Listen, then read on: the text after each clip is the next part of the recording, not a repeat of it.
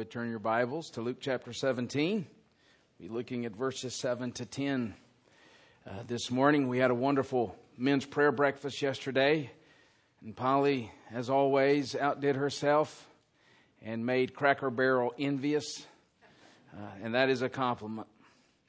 And I want to thank Jason for his teaching there. We had a good time again this morning. If you're visiting with us, we have a dinner on the grounds. If you did not bring anything, that's okay. We would love to have you in there. We will be eating in the gym. And this is what we call a missions lunch. And typically what we're challenging our people to do is to donate money that they would typically spend towards a meal. And that all of that money will be going towards mission trips for our members to help minimize the cost. So we certainly welcome you to join us this morning. Well, look with me, and I guess you could say the synopsis of this passage is verse 10. Jesus said, "You also, when you have done all that you've commanded, say, 'We are unworthy servants. We've only done what was our duty.'" Let's pray. Lord, this is a very important passage. It's not necessarily a well-known passage, but it should be. We pray you would give us ears to hear today. God, we just pray that this text would permeate our affections, our will, our mind, and have the intended effect when the Spirit inspired these words, when Jesus originally spoke these words. And we just pray that our church, Fisherville, could be conformed to the image of Christ, having heard this text preached. And we ask this in Jesus' name. Amen. Well, today is the last day of the Major League Baseball season. And for those of you whose teams are not making the playoffs, like David Stratton and the New York Yankees, it's a very grievous day because you will be watching teams like the Atlanta Braves in the playoffs. And then for those of you that follow the Reds, you're still holding out hope that on Tuesday you will beat the Pirates in a one-game series to determine which team will go to the playoffs. We love sports, don't we? We love baseball because it is merit-based. It is works-based. If you perform, you get the hardware. If you don't perform, you go home. So there is this team element to sports. There's also the individual element. If you don't perform, you don't make the team. If you don't perform, you don't stay on the team. And the reason we like sports is because in a very real sense, sports mirrors life. Much of life is merit-based. If you're going to get a job, you have to perform on the interview. If you're going to keep a job, you have to perform in the job. If you're going to be promoted within the job, you have to perform. It's like that in school. If you're going to earn the degree, you have to perform.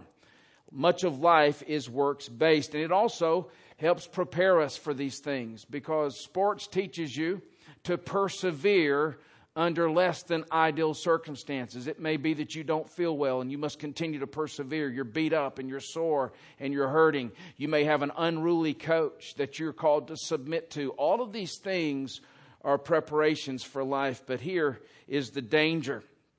When we take that performance mentality in our spiritual life, when we take that performance mentality towards God. In other words, if I perform, if I do these righteous acts, God will give me favor and I can escape punishment. If I don't do these things, then I will not have favor with God and I will be punished. But that's not Christianity. The gospel of grace, the gospel of Christianity is this. I am accepted fully by God through Jesus Christ and His finished work. Therefore I obey. Therefore I perform. Every other religion in the world and the default mode of the human heart, the operating principle is this. I obey. Therefore, I am accepted. Every other religion in the world teaches if I obey God, I will get something from God. The gospel of grace teaches us that I obey God to delight in Him and to resemble Him, to image Him. And here's the threefold problem. We were created by God to magnify His glory, to reflect His glory. We don't really most strictly bring Him glory. He's infinite in glory. You don't bring Him anything. What we do is that we magnify His glory like the moon magnifies the light of the sun. The moon does not have inherent light. It magnifies the light of the sun. The only purpose for which we were created is to magnify the glory of God. The second part of this threefold problem is that every other religion in the world, and we could just boil it down to religion, because it is man-focused, man-centered, eclipses the glory of God. Like the moon eclipses the glory of the sun when you have a solar eclipse. The moon gets between the sun and the earth, and you cannot see the light of the sun. Every other religion in the world eclipses the glory of God because it is man-centered. The third part of this threefold problem is that this religion is the default mode of the human heart. The human heart that has not been captured by grace. And the Pharisees were the poster children of this kind of religion. Every righteous act they did was so that they could be justified before men. They lived for human approval. They lived for the praise of men. And in fact, when we do anything outwardly that's noble, if it is not motivated by the name of God, the sake of God, the glory of God, then in a real sense, there's something that rules our hearts that is not God. And that was the Pharisees. And because Jesus knows this kind of glory-denying, self-exalting way is intrinsic in the sinful heart, He spends much of His time in the Gospels critiquing it. It's remarkable how much of His time is spent not critiquing just outwardly rebellious and sinful behavior. Most of His time in the Gospels is spent critiquing religion, because that is what is most dangerous for people like us. And what He does to do that is setting forth what real discipleship is. Now, in our text today, Jesus is still speaking to the disciples. Notice in verse 1, He said to His disciples. He had been speaking to the Pharisees in chapter 16, verse 14 and following. And really what you have is this kind of vacillation. Jesus will one moment be speaking to the disciples, and in the next moment He'll be speaking to the religious people. He's critiquing religion by showing what true discipleship is. Now, He's been doing this for some time. We saw as far back in chapter 12, verse 1, where He says, beware of the leaven of the Pharisees. This kind of outwardly religious activity that is not motivated by the glory of God. That's not motivated by a heart that's been melted by grace. And then in chapter 14, He warns, when you give a dinner or a banquet, don't invite your friends or your brothers or your relatives or your rich neighbors, because they can pay you back. What He's saying there is that's what the Pharisees do. Everything they do is to get a payback, because God is not enough. And in our present text, we saw in chapter 17, verses 1 to 4, that is the scandal of religion. When we live in such a way that demonstrates that God is not sufficient. God is not enough. In fact, in chapter 17, verse 3, He says, pay attention to yourselves. Again, pay your attention to yourselves. Don't be like the Pharisees. Now, what our text is going to give us today, verses 7 to 10, it's quite a short text, is another acid test of discipleship.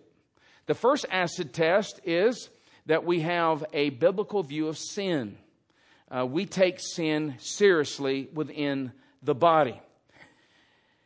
Here we have another acid test. And here's one of the ways you can tell whether you are a true disciple or merely religious. This is one of these acid tests. A real disciple is a person who says, I cannot believe God loves me. It is an utter miracle. It is inexplainable that God has forgiven me of my sins. That is an acid test of discipleship. In other words, a true disciple is in awe of God for saving him, for saving her. The religious person is not in awe. Or rather said, perhaps the religious person is in awe of himself for all the things he does for God. All the things he does for God's people. Real disciples recognize that everything that we have, everything we do that has any noble nobility behind it is all of grace. In other words, a true disciple understands that he is completely in debt to God. And a religious person does things to put God in debt to him. That kind of sets up our parable today. And we see the parable that Jesus lays out to communicate that in verses 7 to 9. Notice with me in verse 7. He says, will any one of you who has a servant plowing or keeping sheep say to him when he has come in from the field, come at once and recline at table? So he is setting forth a story here, a parable. And the scene is kind of like this. It's the end of the day, and you've got this servant who is depicted as a farmer. He's depicted as a shepherd, and as we'll see later in the text, he's also a cook. He's kind of a jack of all trades. He's a Renaissance guy, all right? He's the kind of guy every woman wants to marry, who can do all of these things.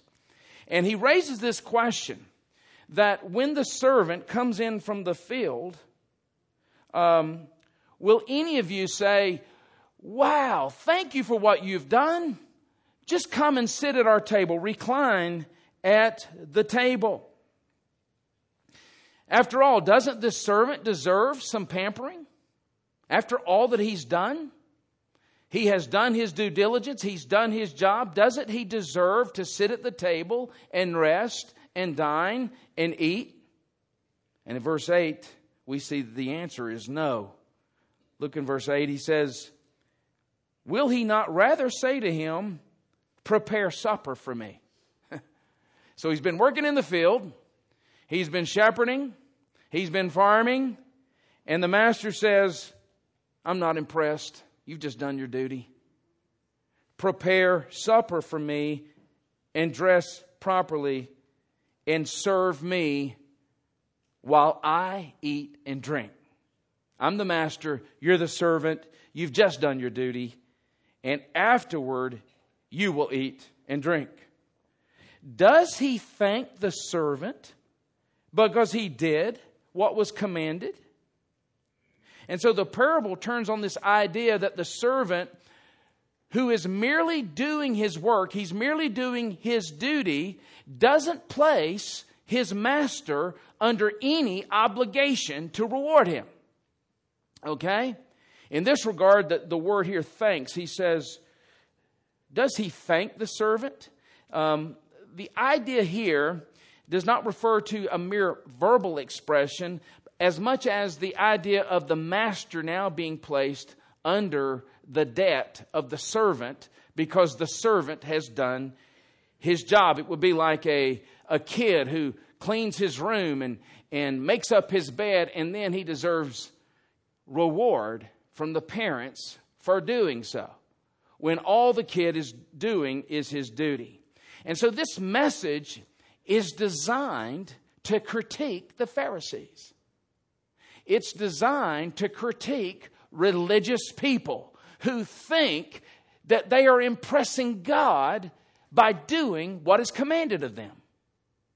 That they think that somehow God is beholden to your glory and to your merit because of what you have done.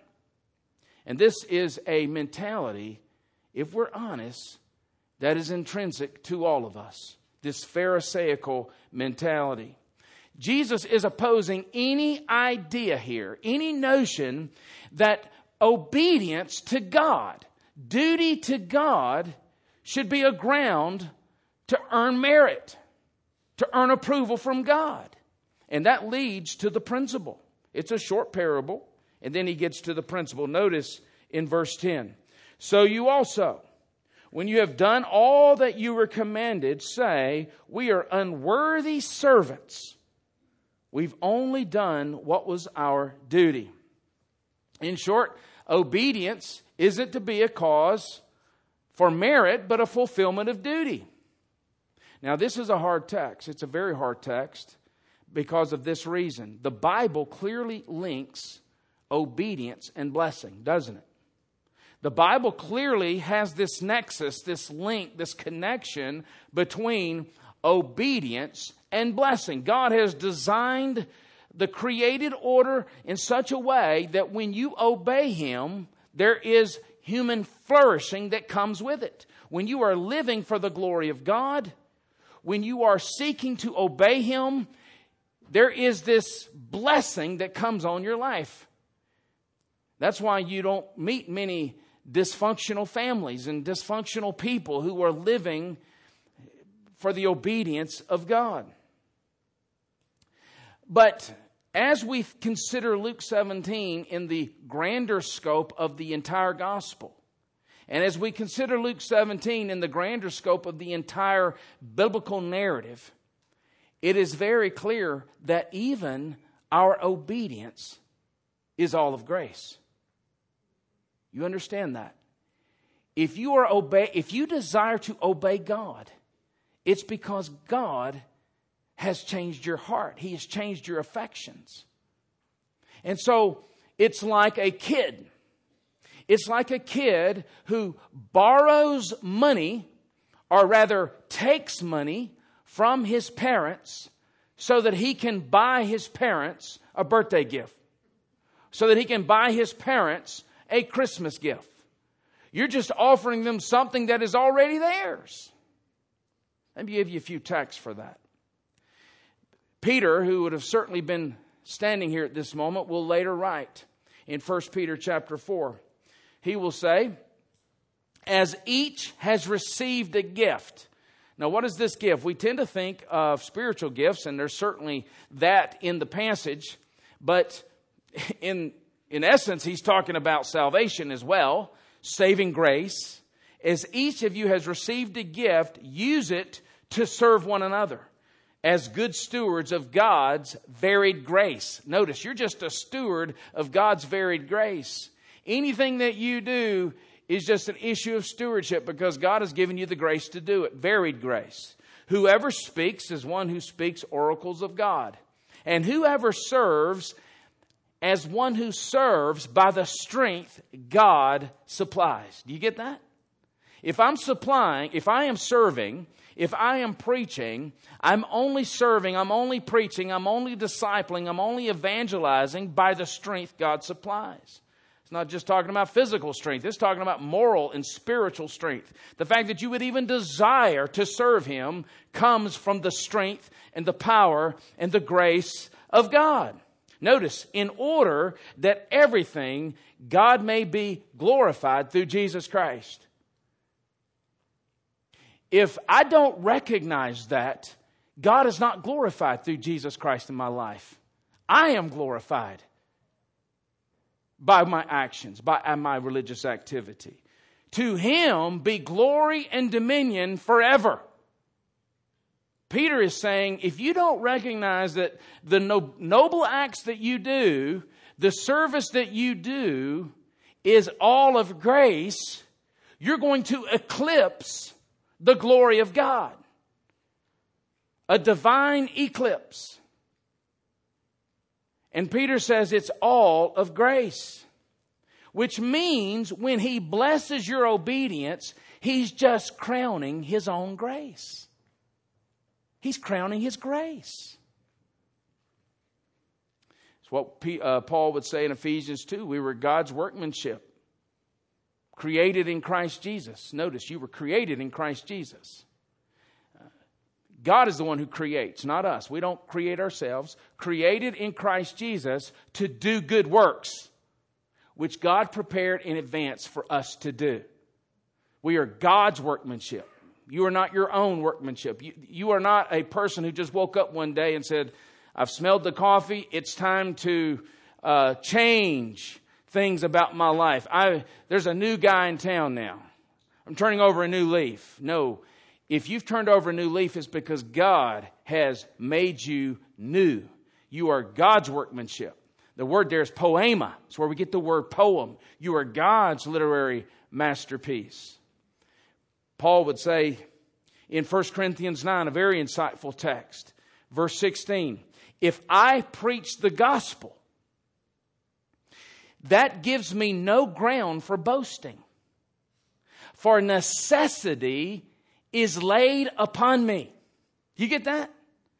Necessity. I can't help but preach the gospel. Necessity has been laid upon me. This is divine necessity. This is effectual grace.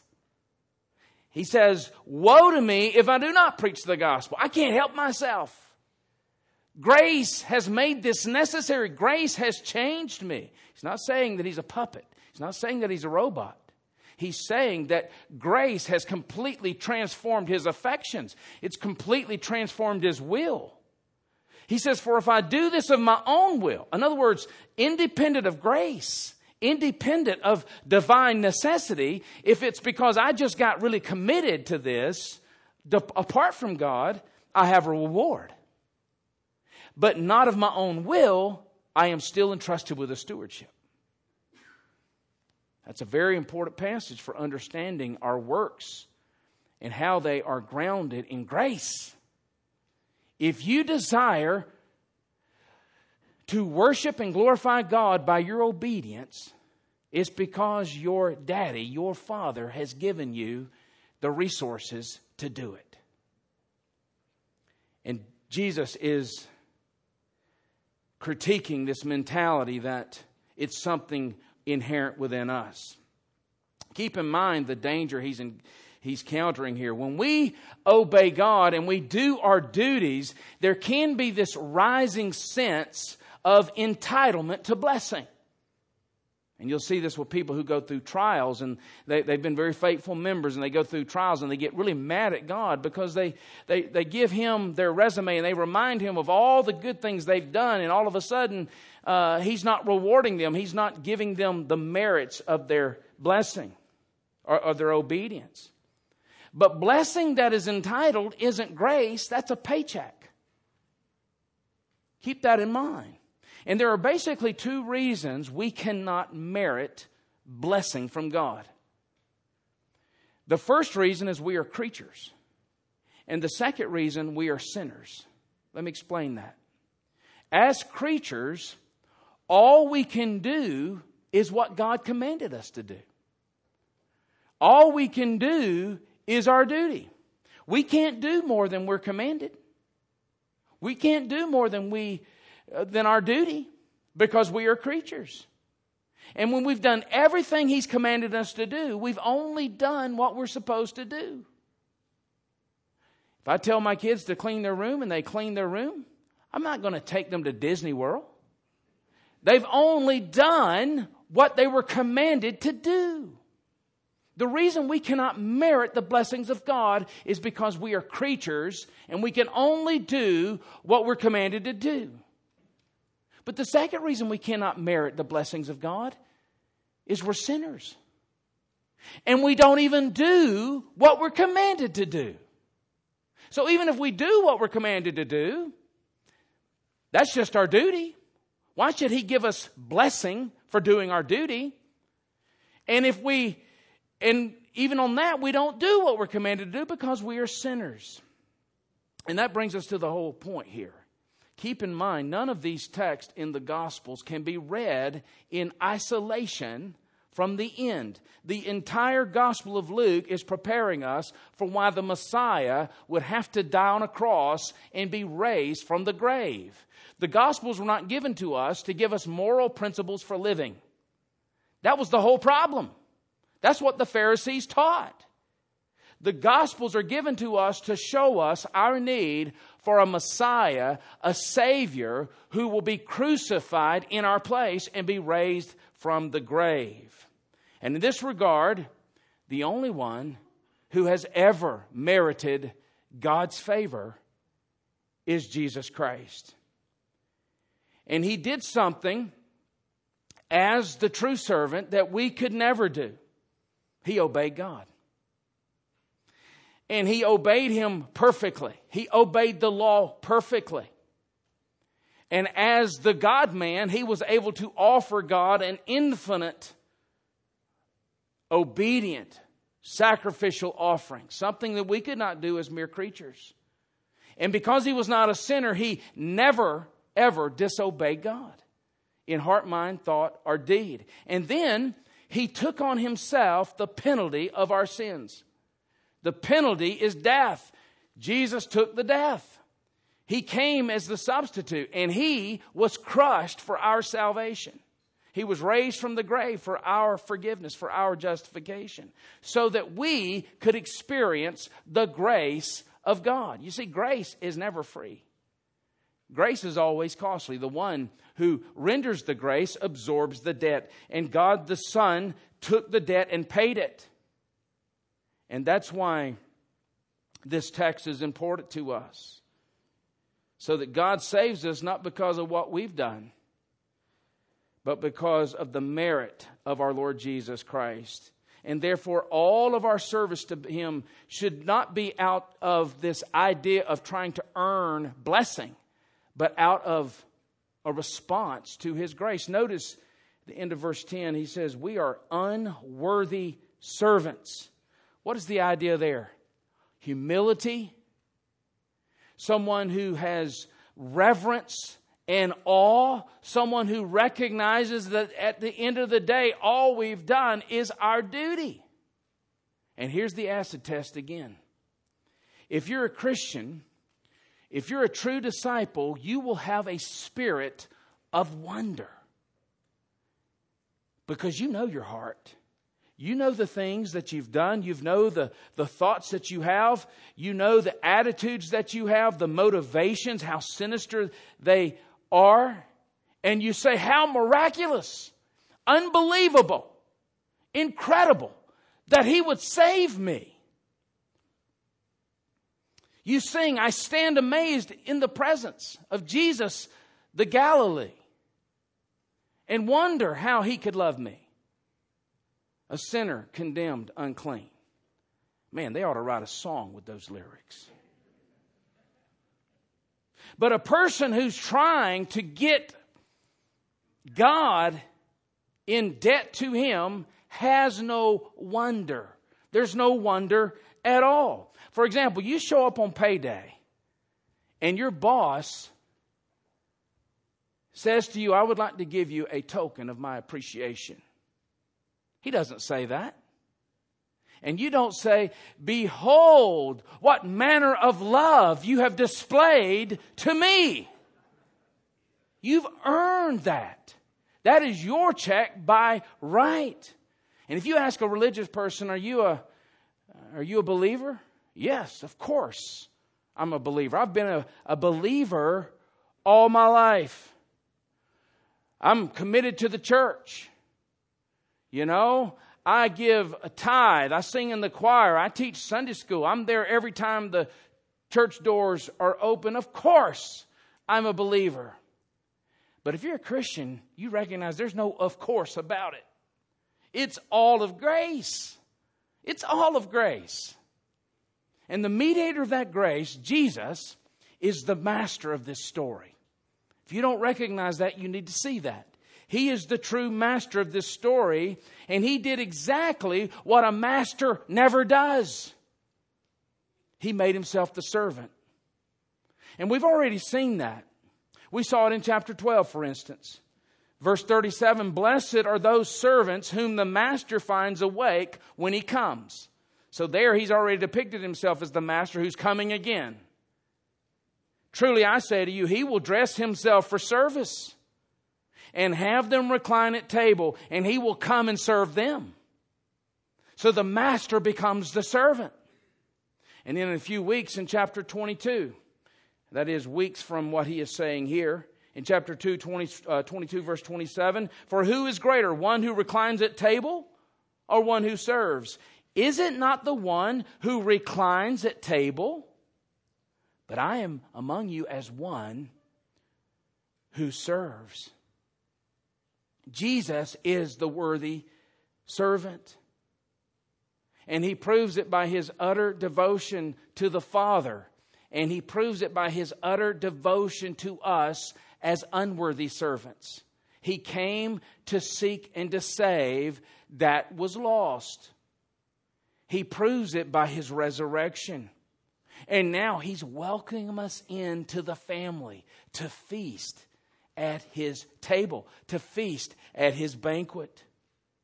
And the supper, the Lord's Supper, reminds us that it's not something we deserve. It's all of grace. If a master serves his servants, it's not because the servants have earned the right to be served. They've just done their duty at the end of the day. Yet how little we've done our duty.